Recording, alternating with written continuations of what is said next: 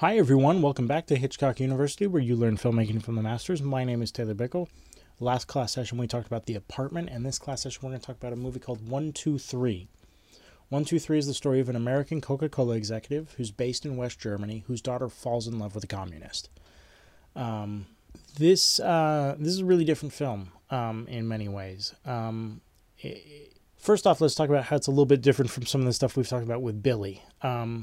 You may remember in Some Like It Hot, there's the whole maraca business that Billy gave Jack Lemmon to do in order to help time the jokes. Well, Billy did something very different in this film. See, this film was based on a German play that he saw in Berlin before he left Germany, called Eins, zwei, drei, or 1, 2, 3.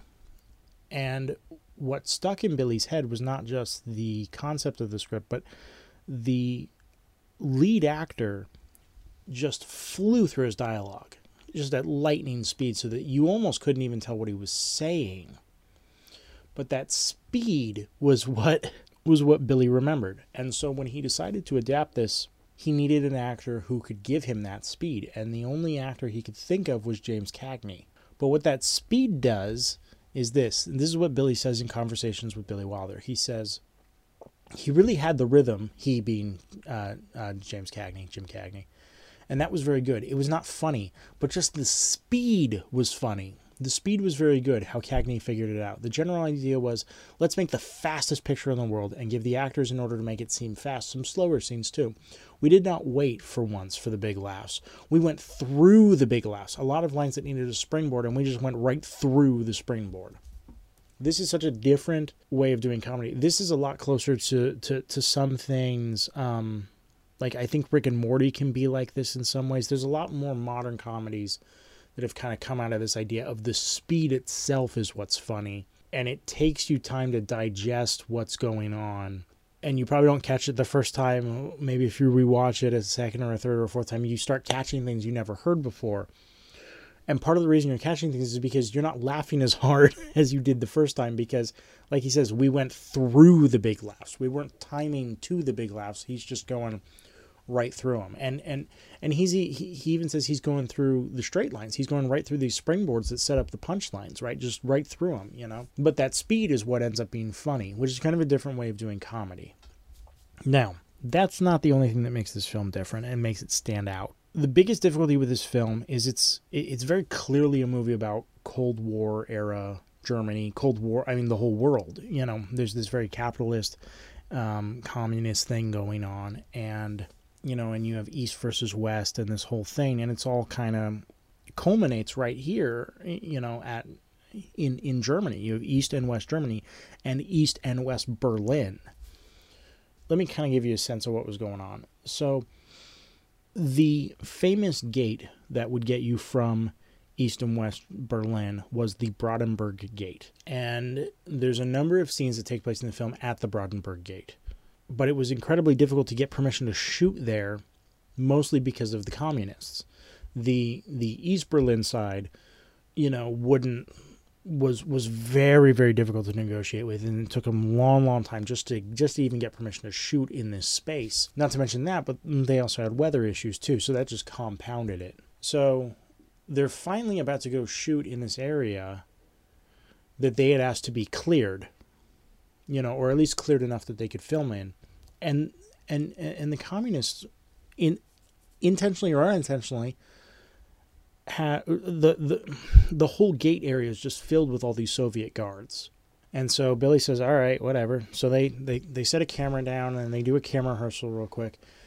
And right after they do the camera rehearsal and everything's kind of locked in, Billy goes up to one of the guards and tells them, hey, you're in the shot, which doesn't bother me. I'm just afraid that it's going to give audiences the impression that East Berlin is a police state. And in 10 minutes, the whole place clears out. But I mean, these are the things that are going on. Just this tension that's kind of unspoken but very palpable between these two ideals. Not to mention these two cultures and these two, empires, really. So there's all this going on, and then this is what Billy says about the film. Because the thing is when this film was released, it didn't do very well. This is what he says in the book Billy Wilder Interviews, under the interview just simply titled Billy Wilder.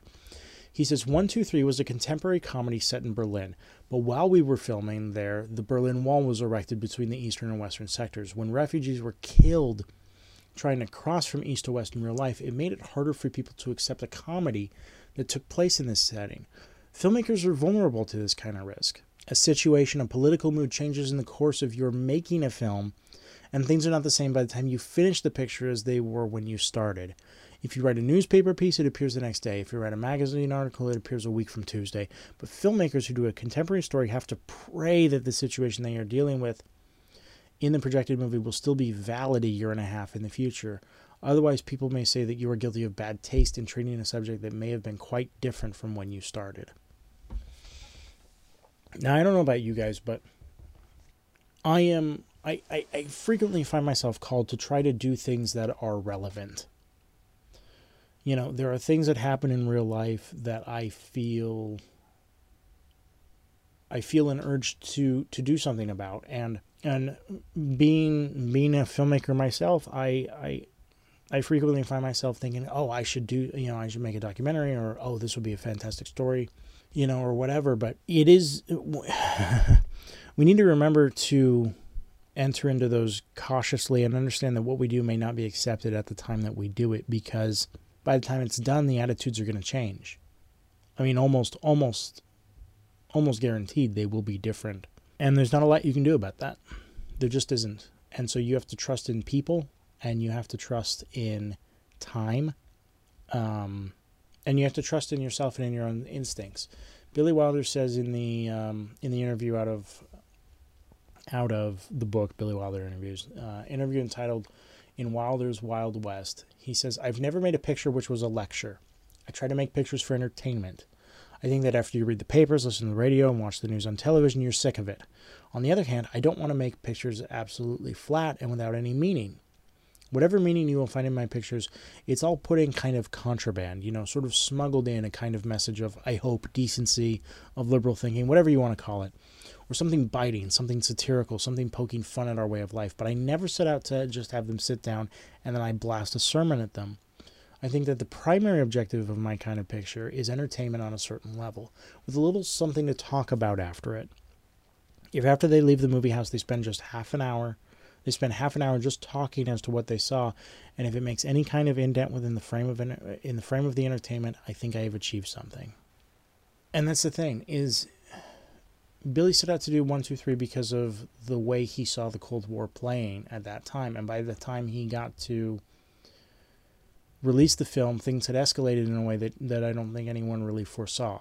But the reason this film lasts is it's not a lecture.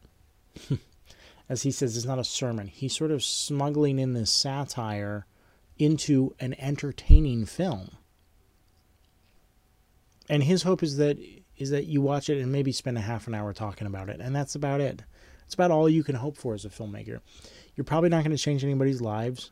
I mean, as much as we might strive to maybe change someone's life, someone's opinion, someone's way of thinking, all you can hope for is that they're entertained by what they see, and again, that they just spend some time talking about it. That's about all we can hope for, because we never know how the stuff we do is going to land. Billy didn't know that this film wasn't going to do very well. The ironic thing is now it's considered a classic even in Germany. The first time I heard about this movie was from Martin Scorsese when I was doing that season. He has a documentary, like My Personal History of American Cinema or something like that. And